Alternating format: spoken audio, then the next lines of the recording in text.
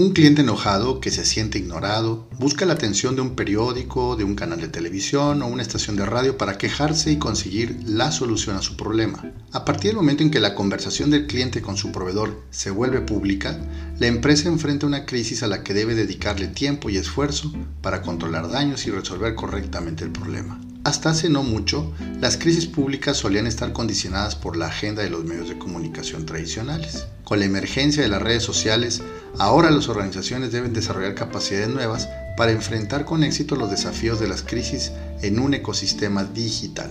Las crisis que tienen lugar en las redes sociales son altamente volátiles. Están construidas a partir de conversaciones masivas y datos no siempre fidedignos frente a la invasiva mirada de una multitud de testigos que no siempre permanecen neutrales. La presencia de las redes sociales ha transformado radicalmente la naturaleza de las crisis y demanda de las organizaciones competencias y capacidades nuevas. Antes, las agendas de los medios ofrecían tiempo para evaluar la situación. Ahora, las crisis ocurren en vivo. Antes, las posturas eran unidireccionales, legalistas y centralizadas. Ahora, las redes sociales demandan aptitud conversadora, respuestas ágiles y empatía. Antes, se procuraba la discreción y el bajo perfil, o sea, no hacer olas. En cambio, ahora cualquier indicio de opacidad o elusión constituye una provocación. Las redes demandan que se dé la cara.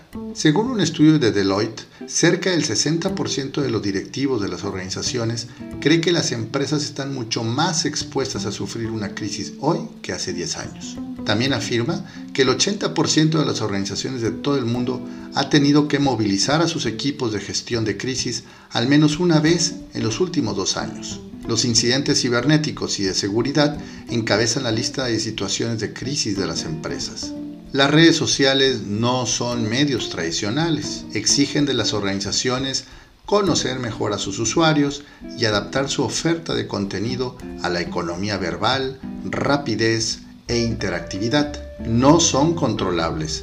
Borrar comentarios o publicaciones no alivia problemas, incluso puede aumentarlos. La censura es una provocación. No son pacientes y en una crisis aún menos. Demandan respuestas rápidas y personalizadas y actitud de apertura al diálogo. No son tontas, son cientos, miles, decenas de miles de usuarios que incluyen autoridades y activistas que forman coaliciones espontáneas que pueden desenmascarar a una organización mentirosa o abusiva y causarle daño irreversible. No son condescendientes. Una experiencia positiva quizás sea replicada o compartida, pero una negativa es seguro que será repetida y comentada.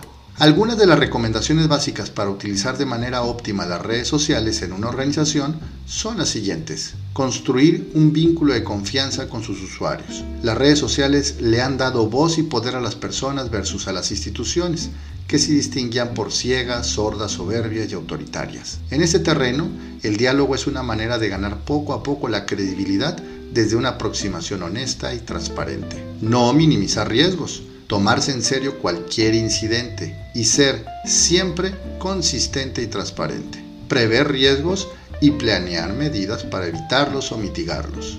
Desarrollar y mantener capacidades para dar respuestas rápidas. Es importantísimo el compromiso e involucramiento de directivos y de toda la organización, ya que cada colaborador es un embajador de la marca o un representante de la entidad. Su voz o su omisión puede ser clave para anticipar, mitigar o resolver una situación de crisis. Pero no solo eso, también su participación es clave para incrementar la visibilidad positiva de la organización. Privilegiar comunicación directa, no intermediada, y finalmente monitorear de forma permanente. ¿Qué opinas? Me gustaría conocer tus comentarios. Escríbeme a julio@salinasconsultores.com. Pronto te anunciaré mi siguiente podcast. Gracias por seguirme.